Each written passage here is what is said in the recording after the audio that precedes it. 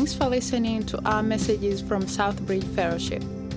For additional resources and information on connecting people to Jesus for life change, visit us online at southbridgefellowship.com. Good morning, Southbridge. I'm glad that you are here. I'm glad to be back. I was telling the first service, if you're a guest, I haven't been preaching for the month of July, and if you're a guest and you think I talk really fast, it's because I'm really pumped to be back, okay? So come back one more time and give it another shot, and we're glad that you're here today. If you're a guest, if you just take a moment, fill out your connection card, and turn it in at the orange tent on your way out, that would be a wonderful blessing to us as a church. And church family, I just want to say I am excited to be back. I took the month of July off from preaching. Some of you are aware of that. Some of you realize that, and heard me mention it even as I was introducing some of our guest speakers, and we had some great guest speakers.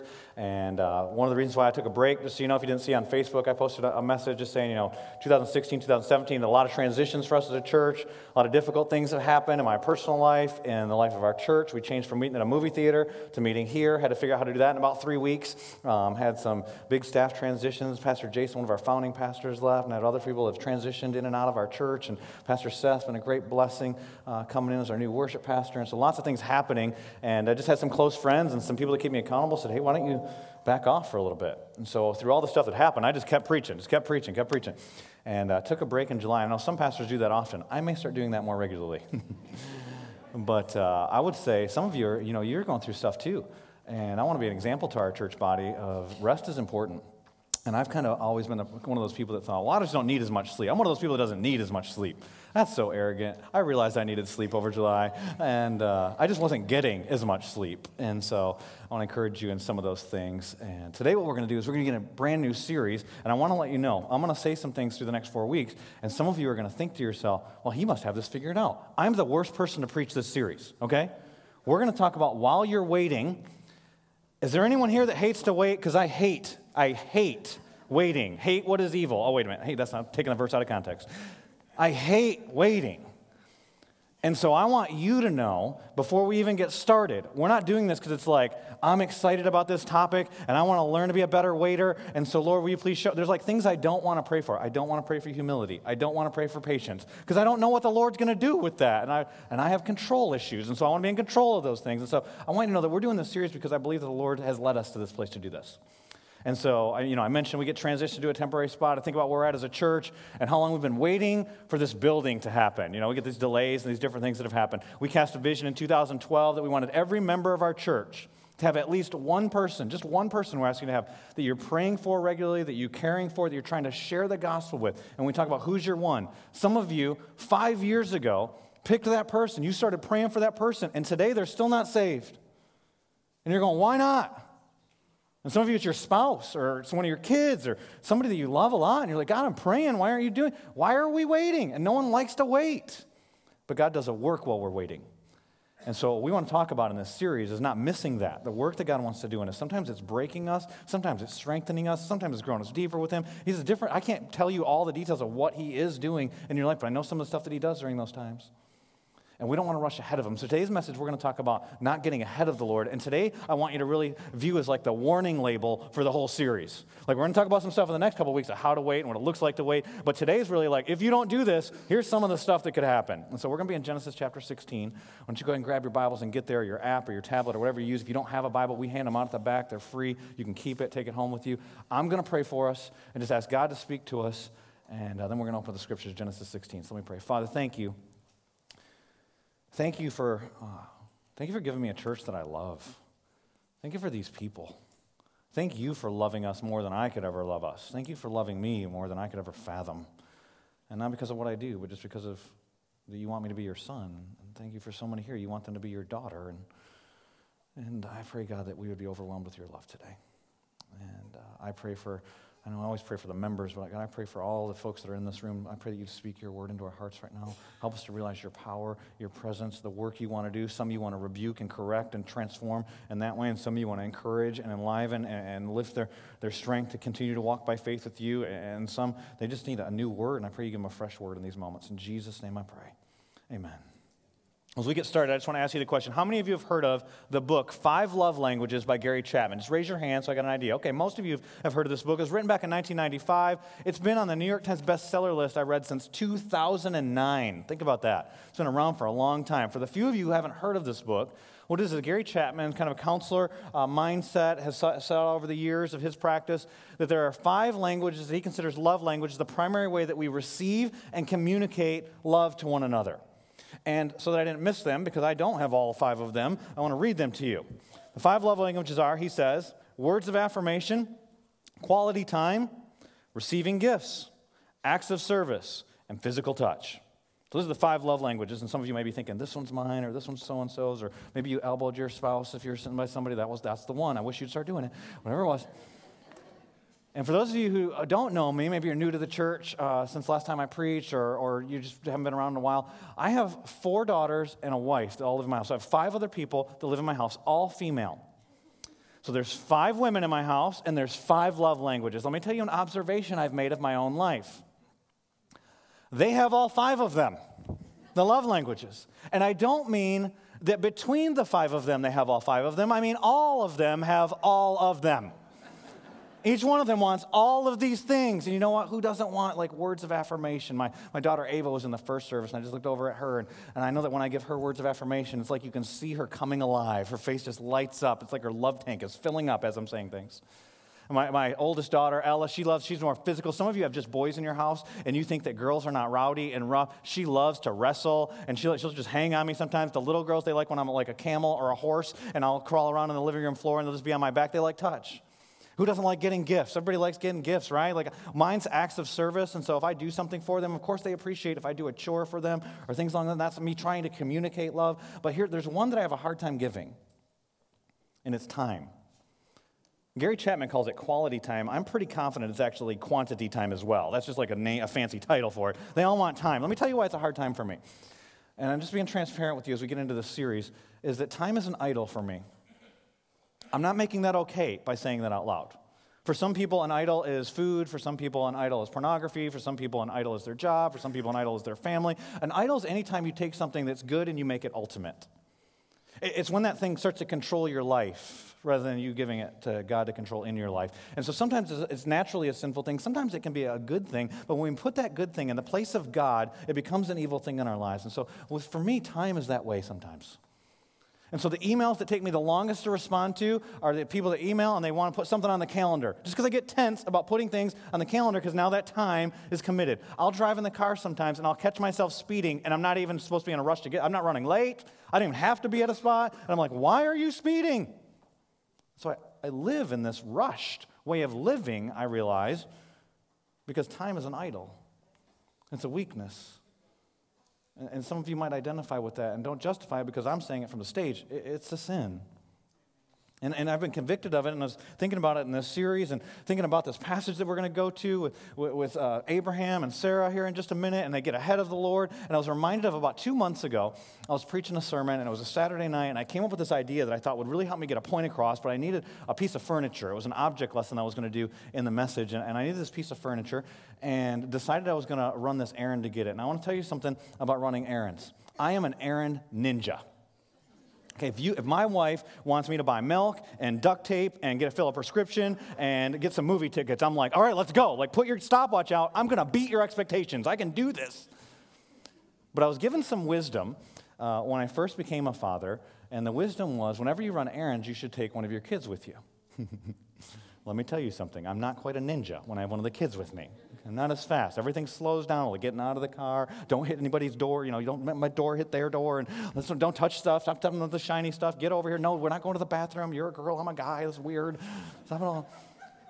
And so I don't really want to take kids with me, but I realize that it's an opportunity to spend time together. And you never know the conversations you're going to have, the memories you're going to make.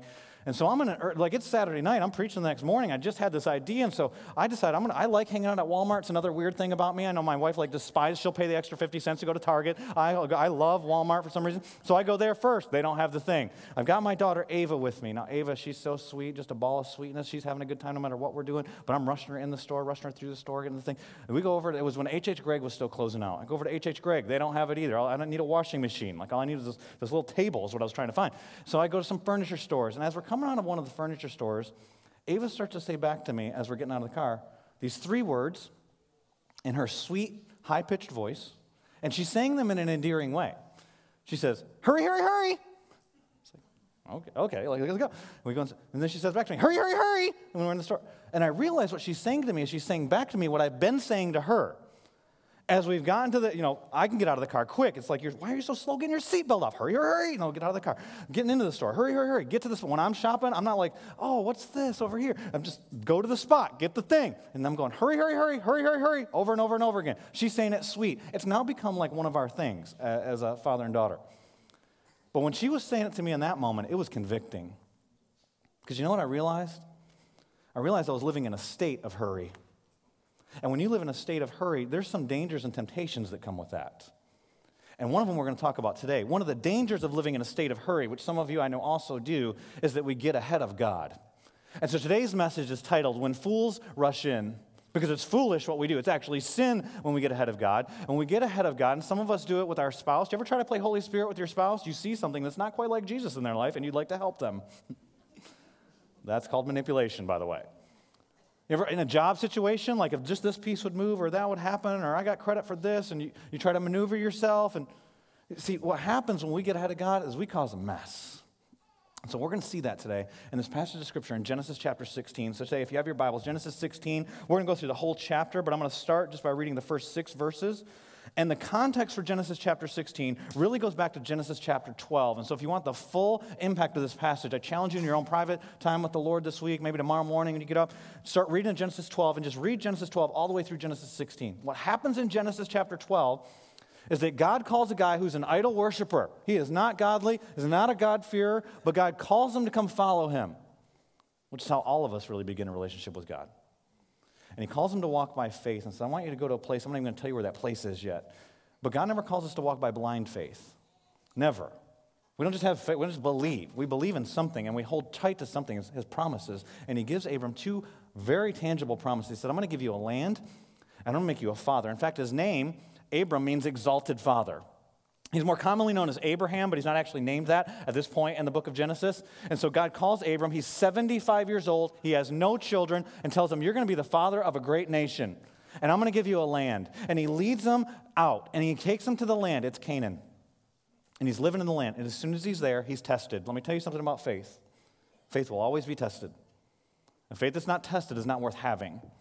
And so this faith is tested. As soon as he gets to the land, there's an obstacle to him taking the land. There's a famine in the land. And Abraham blows it from day 2. He takes the steps. He walks out by faith. He's living by faith. That's awesome. But once he gets to the land, he doesn't consult God when there's a famine. He just flees to Egypt. And he goes to Egypt, and the leader of Egypt is named Pharaoh. That's a title. It's not a name, but his title is Pharaoh. He's the most powerful guy. And he gets there, and he's got this beautiful wife who's younger than him. Her name's Sarai, or Sarah, many of us know her as. And he says to her, hey, you got to lie and say you're my sister, because if they know you're my wife, they're going to kill me because they want you. And he does that.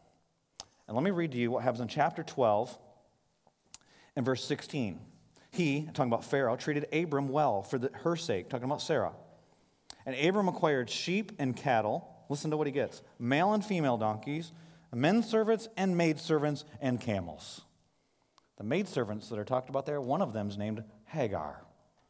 And so it was a result of Abram's sin originally that the current temptation is even in front of him. Let me tell you something about sin. There's always a ripple effect of sin. Maybe not in the short term, you don't see the consequences. Usually when we choose sin, we don't do it because we think this is really going to stink, but I'm going to do it anyways. No, we do it, we think it's going to be a shortcut. We think it's going to be something good. We think it's going to make our life easier. There's always a ripple effect for sin. And so Abram sins there, but then it gets really good. And so like our faith journey, it's always an up and down, right? Like there's like this, we live by faith, but then we blow it, and then there's other things. What happens in chapters 13, 14, 15 is awesome. In chapter 14, have you ever seen the movie Taken? He's like, what's that guy's name? Liam Neeson, something like that? Neeson? Okay, there you go. Abram's like that dude. What happens is his relative Lot gets kidnapped by these 4 kings. Abram chases the 4 kings down, whips their butts, takes his relative back. It's awesome. He's like laying in the kitchen. Oh, I'm sorry, there's no guns, but still, it was awesome what he did. And then chapter 15, he's kind of wavering. He's like, hey, you promised me children, and I've got these doubts. And he asks God, and God reminds him. Sometimes we need to be reminded of God's truth, not just learn new truth. We need to be reminded of his truth. Like I was asking the Lord this morning, what do these folks need to hear today? You need to know that God loves you. You need to know you're loved at this church. Okay, this church is like family, okay? And Abram needed to know, I am going to keep my promise. I'm going to keep my promise of giving you a child, even though it's been a while, even though you feel like it's delayed. And then there's this awesome verse in chapter 15. It's really foundational for the whole Bible. In Genesis chapter 15 and verse 6, if you have a copy, read it. It says, and he believed, talking about Abraham the Lord, and he counted it to him as righteousness. So let me tell you something. A relationship with God has never been by keeping the law. It's always been by God's grace through your faith. And it was for Abraham here in the Old Testament, and it is for you, and it is for me. And so you can't have a relationship with God apart from faith. But sometimes that faith does get tested, and sometimes there are difficulties. That's what's happening in chapter 16. Because now it's been 10 years. What they want more than anything else hasn't happened. God's promised it, and the promise now almost seems like a taunt. And so I want to ask you this before I read the passage this morning. What is the thing in your life that's most important to you that God hasn't done yet?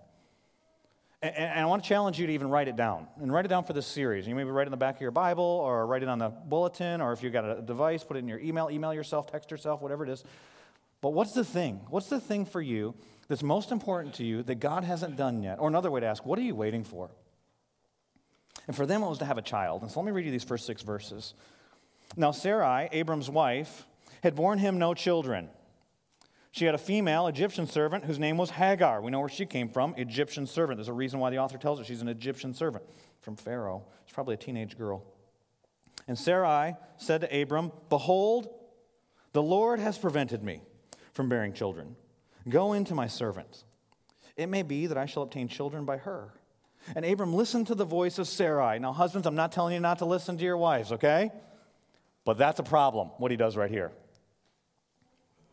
So after Abram had lived 10 years in the land of Canaan, so 10 years, he's now 85, Sarai is 75.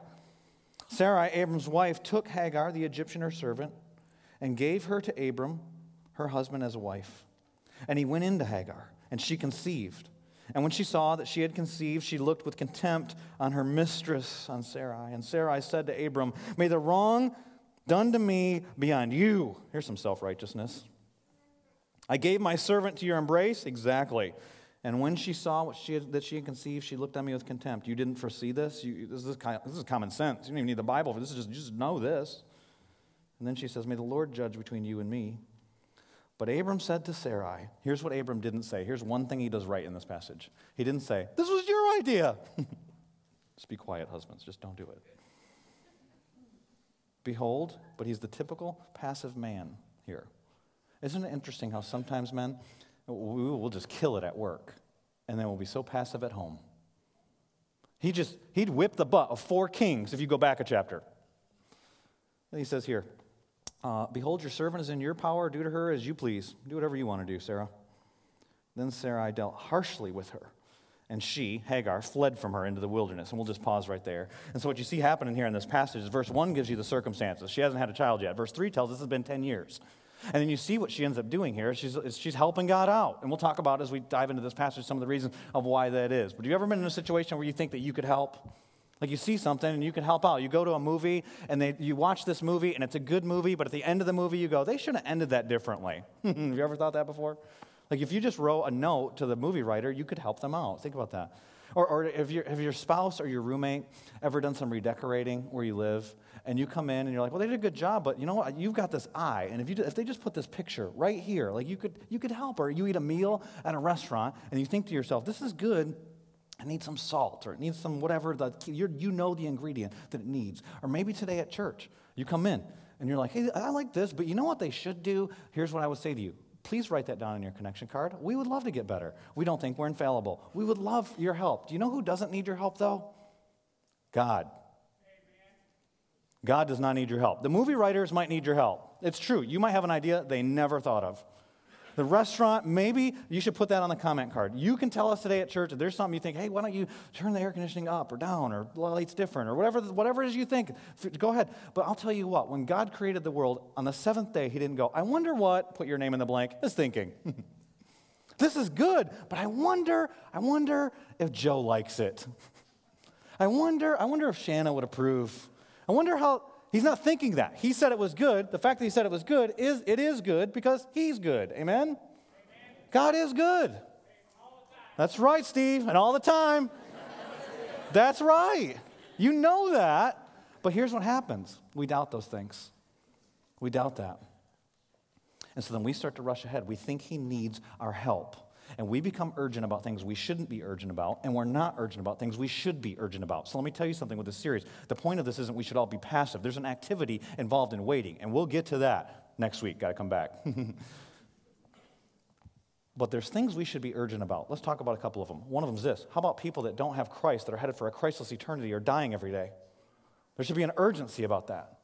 How about this? Your life is a vapor, James tells us. And then we read in the New Testament that while we're not saved by works, the works that we do here impact how we spend eternity, how you use your money, how you spend your time, what you do with the gifting that God's given you.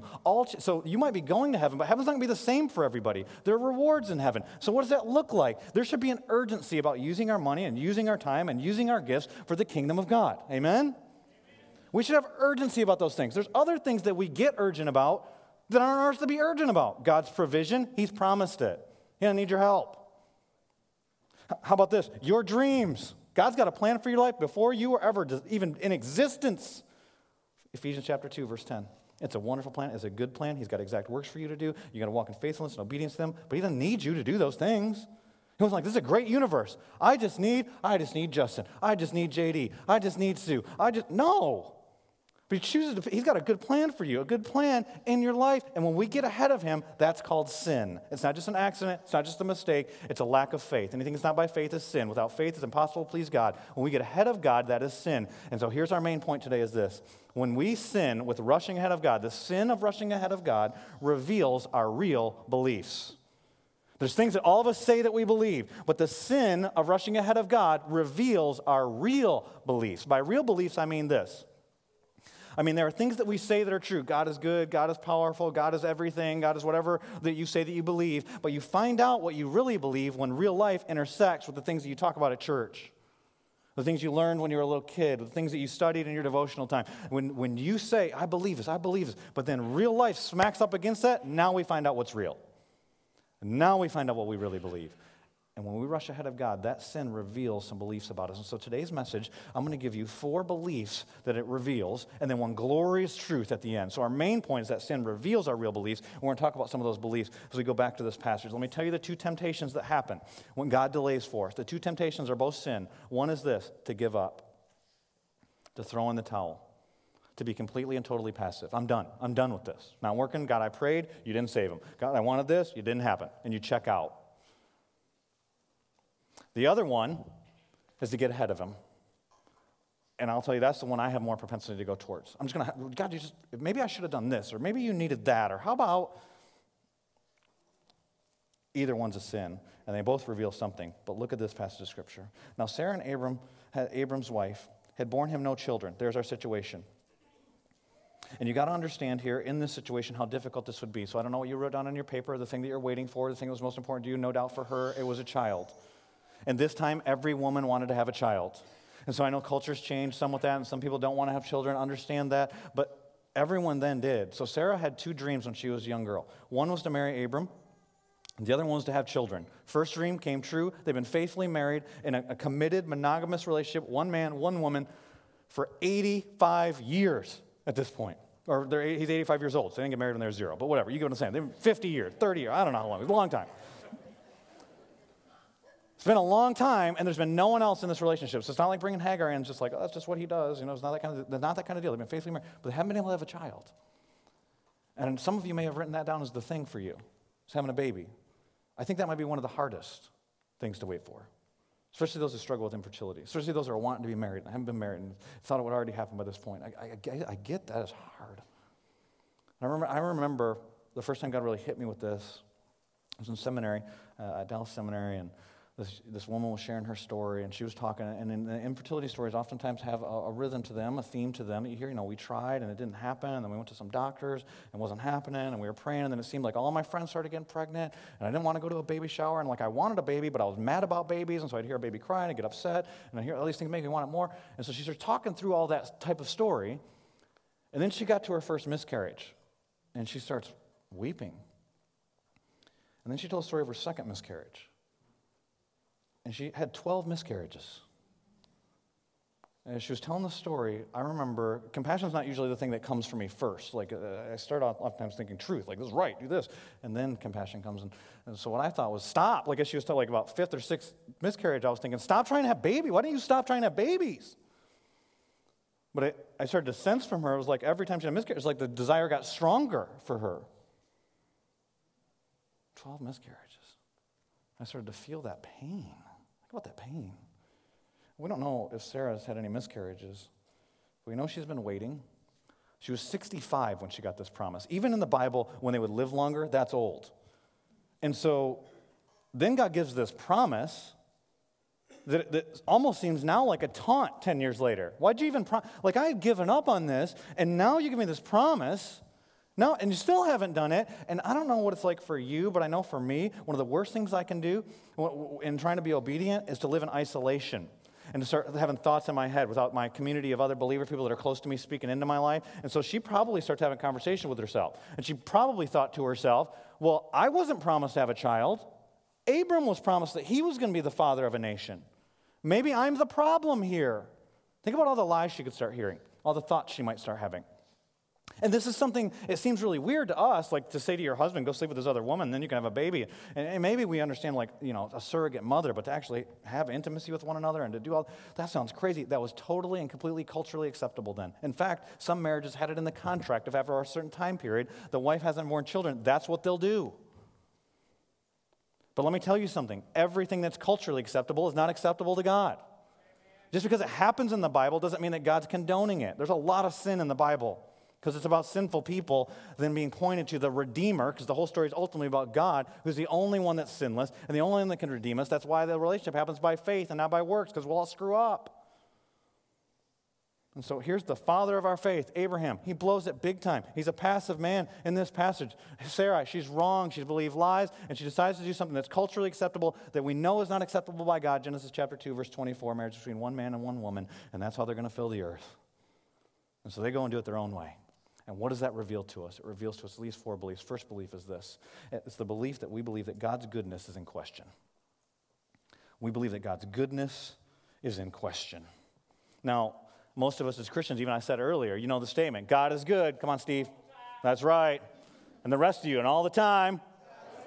And we sing songs about God's goodness. I mean, Caleb's a good, good father, right? He's out there. We know the verses. He works everything together for good. We know good. All these good. God is good. If I asked you right now, do you believe God's good? I bet 99% of you would be like, yes. All the time. Wow, thank you, Steve. But as soon as there's pain, what's the first thing we question?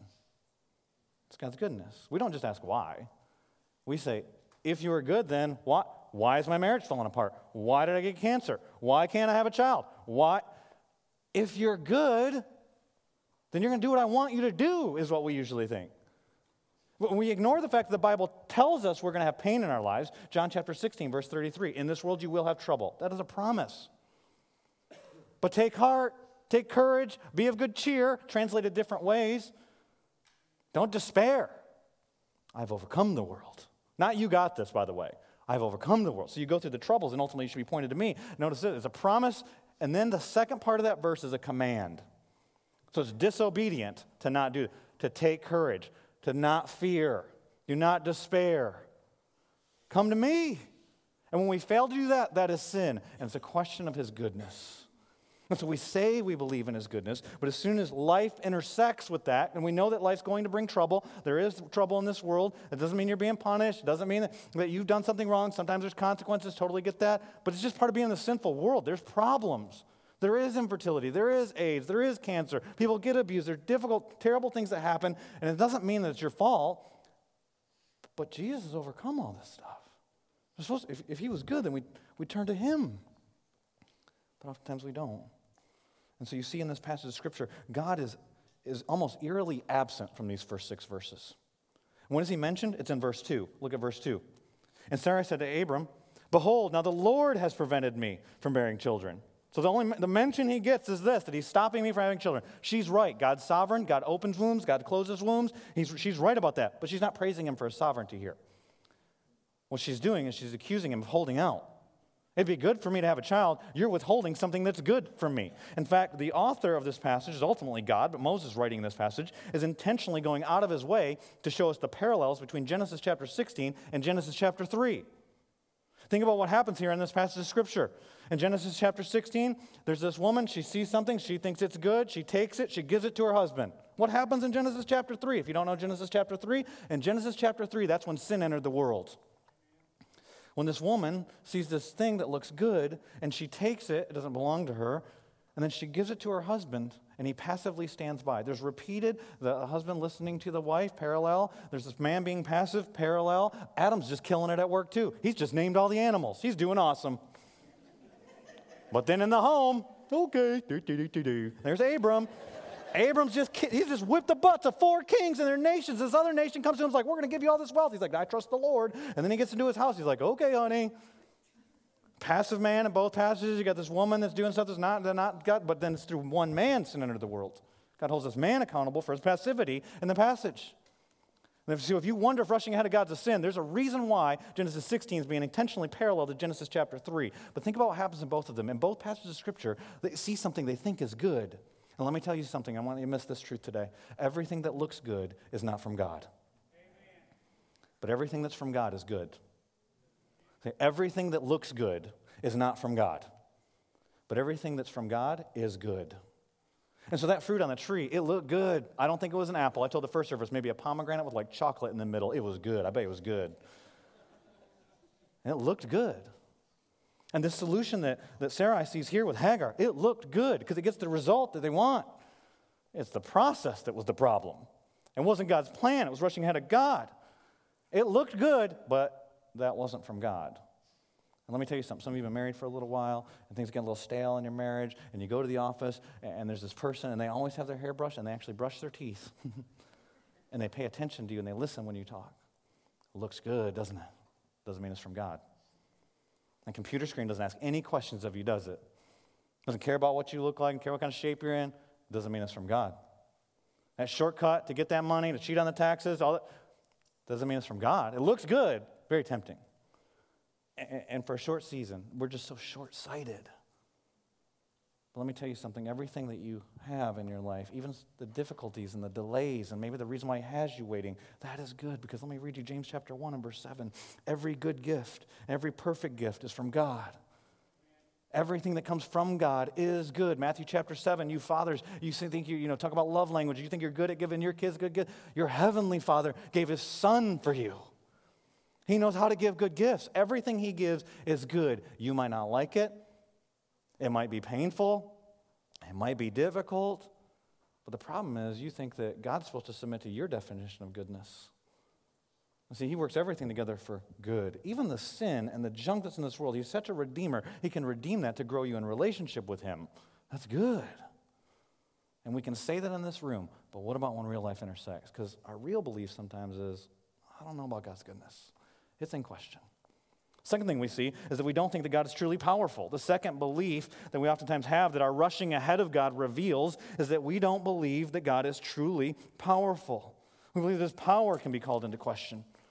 And so you see in this passage of Scripture, just the very fact that Sarai is manipulating circumstances to try and fulfill God's plan shows that she questions God's power. But if you keep reading, and I challenge you to read more of this story, if you keep reading a couple chapters ahead, what ends up happening is it's more than a decade later. It's like 13, 14 years later.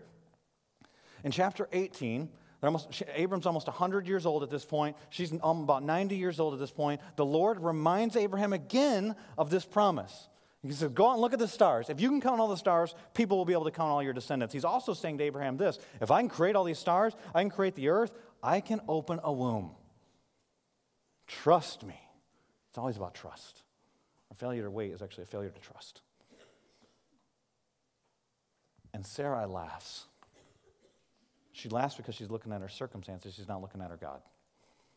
And so therefore, she calls God's power into question. And then God asked this incredible question. He said, why'd your wife laugh? And a little argument about that, which you can read. It's kind of humorous to actually read. But in Genesis chapter 18 and verse 14, he asked this question, is anything too hard for the Lord?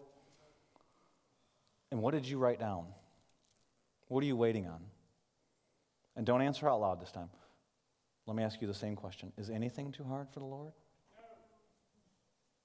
See, we know that here. Do we live that? Because a lot of times what I think we do as Christians is we believe that God parted the Red Sea. Like we believe that he provided a child through Abraham even when he was old. As good as dead, the New Testament says. We believe that happened. We believe that Jesus walked on water. Today in Bridge Kids, they're teaching your kids about God building the tabernacle. And so God moved. He led people by a cloud. His glory comes down. He speaks directly to Moses. And we're like, yeah, we believe that. Do you know how we oftentimes act in our Christian life, though? We believe God did that stuff in the Bible. We believe we should teach those things to our kids. And you know what we treat God's power like? Like it's kid stuff. Well, that's stuff for kids. I mean, that's for like back then. That's for like little kids believe. But like, why in the world are we living impotent Christian lives if we have a powerful God who then says he indwells us with his Holy Spirit and that he's supposed to do beyond what we could ever ask or imagine according to the power that's inside of us that raised Jesus from the dead? But we're afraid to walk by faith. Do you know why? Because we don't truly believe in his power. If you want to know whether you believe in God's power, here's the test. How do you pray? Because what we're going to see in this passage, we read the last part, is that Abraham actually gets rebuked for failing to cry out to God in the middle of this situation. What God's doing is trying to grow his roots deeper in relationship that delays on purpose. And we know the reason is in Hebrews chapter 11. I'll tell you why in a little bit. But he's got Abraham in this waiting stage, and what he should have done is cried out to God. What he doesn't do is cry out to God. God's given him this promise. He's killing it in chapter 14 and 15. And then chapter 16, he's passive. He doesn't cry out. So what happens is God speaks to Hagar, this Egyptian servant, teenage girl who's pregnant, living with all these foreigners in a bunch of tents. Not God's chosen people. In fact, she gives birth to a son, Ishmael, who becomes the Arab people, the Muslims. And God comes and speaks to her, and she's one of God's people. And God says, I see you, and I want you to name your son Ishmael because God listens. And so she goes back and tells the story to Abraham, and Abraham, we'll read in verse 16, names Ishmael. That's a rebuke of Abraham, just so you know. Abraham, you didn't cry out to me. I want you to name your son. God hears. So every time you say his name, I want you to know you turn to me in these times of trouble. God hears. Do you want to know if you believe in God's power? How do you pray? That'll answer that question. The third belief that we have here is this, that we believe results are more important than relationship. What it reveals when we rush ahead of God is it reveals that we believe that results are more important than relationship. And we live in a results-oriented society. We live in a results-oriented culture. We want the results. Oftentimes the reason why we're praying is because we're trying to get an answer to the prayer. We want the results.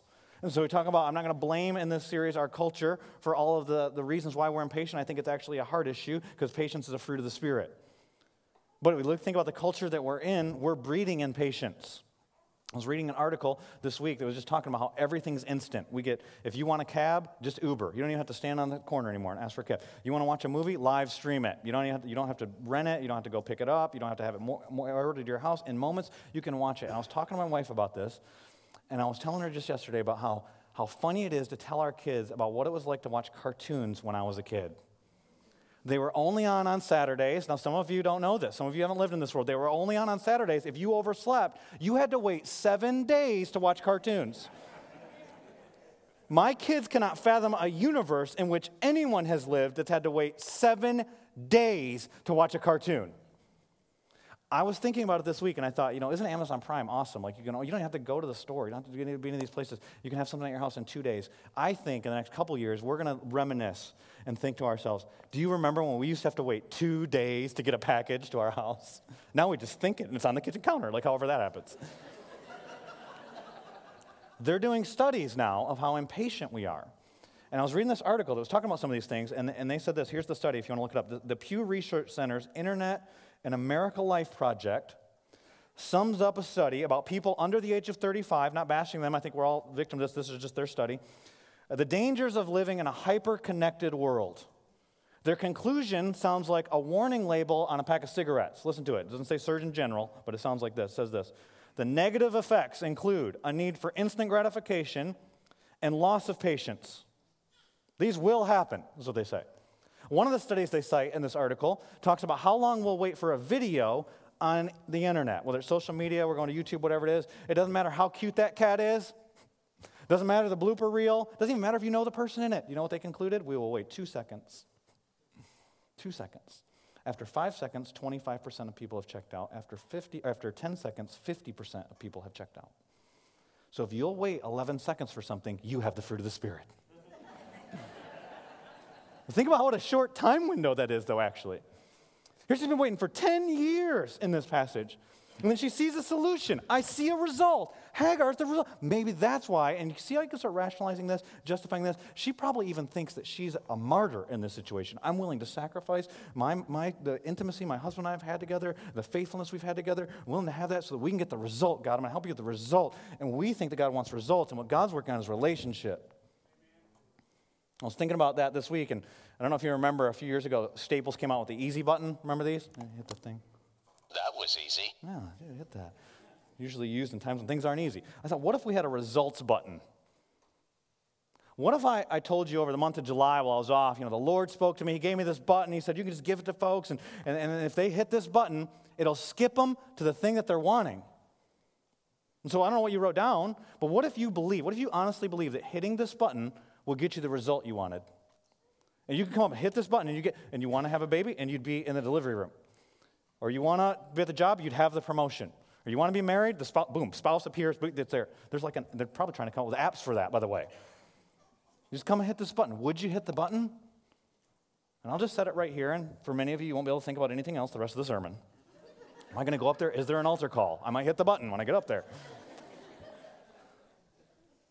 I heard a question on social media that got me thinking along this lines too a few months ago. The question was this: if you could go back to being 10 years old and know what you know now, or skip ahead 10 years and have $5 million in your bank account, which one would you pick? You think about it. And I think to go back to be 10 years old, I'd have to go through middle school again. No human should have to go through middle school twice. Why would I do that? 10 years, then I'd miss things. And then I realized, well, as a Christian, it's actually a trick question. Because either answer you pick, you're saying you're not content with where God has you right now. And so many of us, we so want the result, we miss the moment that God has for us. You do want to come hit the button. You'd be like, oh yeah, hitting the button. That was easy. And we want it, but we miss the whole process. And you think about anything that you've gone through that's been hard. You graduated from any place? It wasn't the moment of walking across the stage. Now, that was fulfilling. But why was it? Because of all the things you did up to that moment. You had a baby. It's painful. And who wants to have another human inside their body? But you grow close. There's this intimacy. It's like that whole process. I was telling the first service. I've run a marathon before. Now, if I loved crossing the finish line. Crossing the finish line was awesome. But if all I want to do is cross the finish line, I didn't even have to sign up for a race. I could have gone and hung out by the finish line. That's about what time I want. And kind of should across the thing. And I'd have been a different person. Because I'd have missed the training, I'd have missed the obstacles, I'd have missed the terrible workouts, I'd have missed people discouraging me, I'd have missed the people who encourage me. And there's a whole process that goes through there. And what God's doing in Abraham and Sarah's life here is He's having them delayed for a reason. And it's so that He gets all the glory. In Hebrews chapter 11, verses 11 and 12, it tells us that it was waiting until Abraham was at the spot where he was as good as dead. At 85, no, you can still have a child. That's obvious because of what happened with Hagar. I'm going to wait till you're 100. Because it's in your weaknesses that I'm made known. And so some of you, maybe it's a job, and you are qualified for jobs. In fact, you've probably been told you're overqualified for some jobs. But God's going, no, I want it to be really clear that I'm the one that provided the job for you. That's why you're in delay. I want it to be really clear that I'm the one that, and I don't know what you're waiting on. I don't know what God's going to do. I don't know His plan. I know it's good. I know He's powerful. I know He could do it right at this moment, and He hasn't. And one of the reasons why He hasn't is because He wants to develop a relationship with you. And so while you're rushing to results, and when you go to prayer, you're like, save my spouse, do this thing, give me a baby, give us a building, say whatever the thing is. And God's going, oh, if I did that, you're not ready. I got to work for you. And I want to do that work here and now. Don't miss your moment because you're in process. And it's relationship, not results that God's looking for. And we rush ahead to results, and what we do is we cause problems. And we make a mess. And the false belief that it reveals that we have, it's a real belief of ours, but it's not really true, is that we believe that the consequences of sin will be small, if at all. We believe the consequences of our sin will be small. There won't be. We probably don't think there's any. We think that it's going to actually be advantageous. There's a way that seems right, but in the end it leads to death, Proverbs 14:12. We think we know the right thing to do. We think that the sin is alluring. It looks good. We go after it. We grab it. And it's gratifying, or else no one would do it. But it's short term, and there's always a ripple effect. And what you see in this passage of Scripture is there's a ripple effect. Sarah's sin doesn't just affect Sarah. Abram's sin doesn't just affect Abram. It doesn't just affect each other. It affects Hagar. And then it ends up affecting this child, Ishmael. And it ends up not only affecting Ishmael, but Ishmael becomes the father of the Arab people. And then we know that Abraham's going to give birth to Isaac. Isaac is going to be the father of the Jewish people. They're still in conflict today, 4,000 years later. Turn on the news today. One of the channels will have some special about the conflict in the Middle East. It goes back to this passage of Scripture. And this passage of Scripture ties to Genesis chapter 3. Genesis chapter 3, think about what happened is through one man sin entered the world. All of us are then born into sin because of what happened in Genesis chapter 3. Have you ever thought about what happened in that passage? They ate a piece of fruit. And he didn't kill her. He wasn't beating his wife. He was passive is what happened. And then they ate some fruit. And I think about my house, like things that happen at my house. We let our kids eat candy sometimes, but we'll have some, stored up in the pantry. Every once in a while, I'll go to the pantry, and there'll be like wrappers on the floor. I don't know if I'm more mad that they're doing it or that they're bad at it. I'm not sure what it is. But then and then you read Genesis chapter 3, and I'm like, not that I want to take the role of God in it, but like as a father, how stupid must it have looked to God that Adam and Eve hid from him? He's like, you guys aren't even good at this. I'm omniscient, by the way. He just sees everything. He's the God who sees. He knows all this stuff.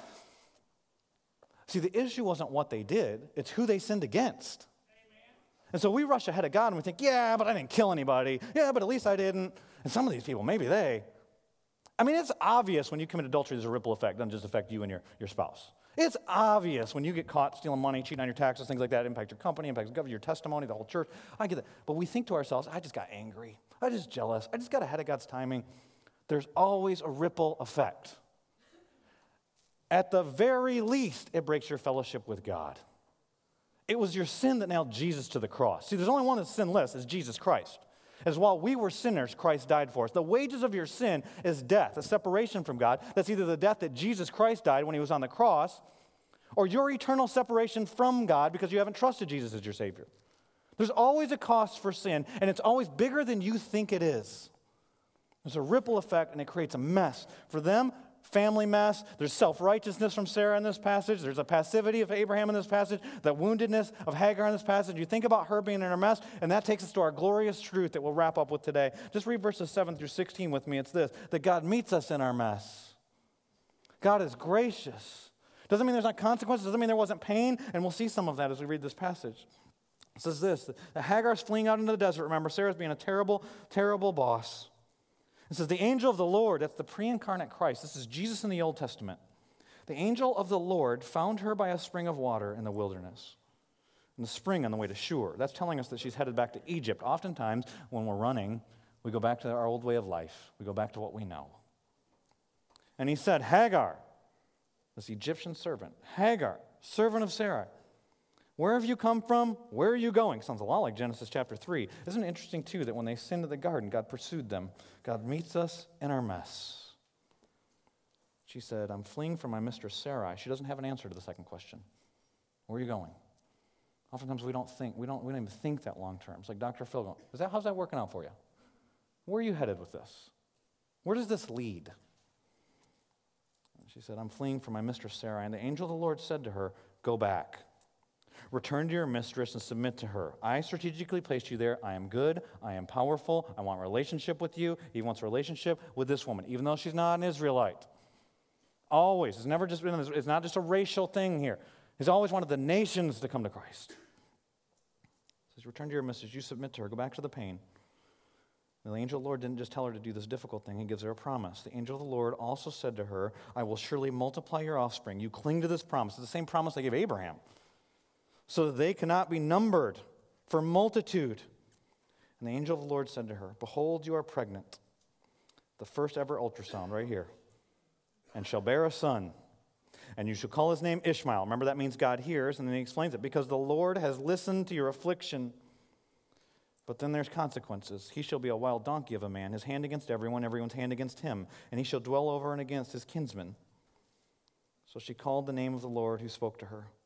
It's the only place in the Bible where someone names God. This is significant. You are a God of seeing. For she said, truly here I have seen him who sees me, who looks after me, who cares for me. God meets us in our mess. And therefore, the well was called Beer Lahai Roi. I don't know. I worked on it all week. Beer Lahai Roi. It lies between Kadesh and Bered. And Hagar bore Abram a son. And Abram, not Sarai, Abram called the name of his son, whom Hagar, not Sarai, bore. Ishmael, God hears. Abram was 86 years old when Hagar bore Ishmael to Abram. And then read 17, verse 1, if you brought the Bible. It says, when Abram was 99 years old, he was 86 in verse 16. He's 99 in the next verse. Don't miss that. 13 years. You know what he was doing? Waiting. You just stay married, Abram. You just do what married people do, Abram. You need only to be silent. Cease striving. I will work. But I'll meet you in your mess. And we see that throughout the Bible. It's like a theme that when we hit these lowest points, that God meets us there. Sometimes that's why he has us in delay, because he's breaking us. Jairus, when his daughter dies, why do you even got to go? Why don't you even bother the teacher?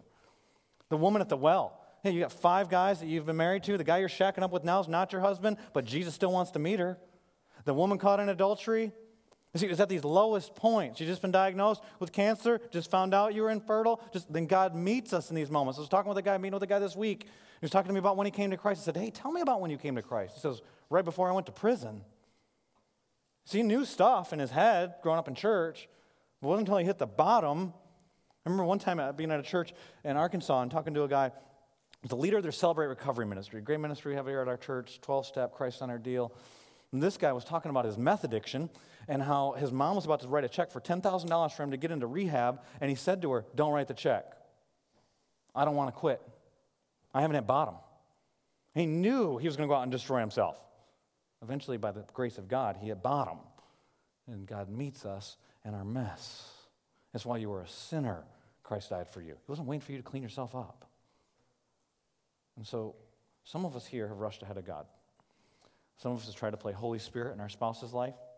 Some of us try to manipulate people into getting saved. Some of us try to force our way into making our dream become a reality. The thing you wrote down on that piece of paper hasn't happened yet, but it's not because you haven't tried to make it happen. And some of you created a mess in that. And so as we conclude today, we're just going to pray for some of the folks that would acknowledge that. I've gotten ahead of the Lord. I need to repent. I need the Lord to meet me in this moment. Here I am, and I'm so frustrated. This is the thing, and I'm trying, and I want to, and I wish. And so what I'm going to ask you to do this morning is simply this. I'm just going to ask you to stand where you're seated. We don't need to know the details. No one's going to ask you the details. I'm not going to manipulate you or twist this in any way. But I want to pray for you this morning. And so the worship team's going to come. They're going to start playing some music. I'm going to start praying. We're going to lower the lights down here. I'm just going to ask everybody to bow your heads and close your eyes. And if you've gotten ahead of the Lord, I want us to just have a moment where you say, God, I want to meet you in this. I apologize. I've gotten ahead of you. And so I just give you the freedom to stand right now. So people stand up already. That's great. And we're going to bow our heads and close our eyes, not trying to figure it out. If you sense somebody stood up around you, start praying for that person. Like I said, you don't need to ask their situation. You can tell them you prayed for them if you want. We got people standing up in the back and off here to the side. And if you want to stand, we're going to pray. And you continue to stand up. Thank you for having the courage of standing up. Don't feel any pressure to stand up. But if you've gotten ahead of the Lord, you need to repent of that, and you need to ask Him to meet you in this. And maybe the way you've been parenting your kids, or maybe something's happening at work, or some circumstance that's taken place. Maybe something you're trying to make this happen in a marriage, or whatever it is. You stand. I'm just bow our heads and let's pray. Father, first I just want to thank you for those that have the courage to stand and acknowledge that they've sinned before you. And I know I've done it. I've done it lots of times, lots of ways, and in lots of circumstances. And Father, we're sorry. And you know why each person has stood. The passage tells us you are the God who sees. You are the God who hears. We don't want to miss what Abraham missed in this passage. We don't want to miss crying out to you. God, we cry out to you. And we cry out to you. We want results. We do want results. And we know that you want relationships. Help us to delight in you. Help us to delight our hearts in you and to realize that the satisfaction is not going to come from that result that we want. Whatever that result is, whatever the outcome is we're hoping for. A building as a church, provision in some financial way for somebody, a child, a marriage, a healing from a disease. Even if we get healed from a disease, we're still going to die. God, help us to realize that ultimately satisfaction comes from knowing you. God, I pray if there's anybody here that doesn't know you today, they would trust you as their Savior. Maybe one of the people that's standing, maybe somebody who's still seated, who convict their heart of their sin and their need for you, and they would call upon you in this moment. Make the burden heavy. But God, for those who are standing and saying, I've gotten ahead, I don't want to. I remember even just what we were doing in that reading when we were called to worship. You say in Matthew chapter 11, verses 20 and 29, all who are weary and burdened, you'll give them rest for their souls. We come to you, and some of us are weary. We're tired from trying to work it out on our own. We're exhausted from trying to be moral enough, from trying to be good enough, from trying to earn your blessing. And by that we mean manipulate you to do our thing. God, we repent.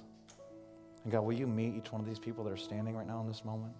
And I pray for the people that are seated. I just give them wisdom on how to pray for the folks that are standing around them. And I pray for those that are standing. God, I pray that you'd meet us, meet them, be present with them. Some of them rushed ahead in their career. Some of them rushed ahead in different spots. I don't know what the details are. You do. You hear. And as their hearts cry out to you, I pray that you'd meet with them. And give an invitation to some other folks to stand.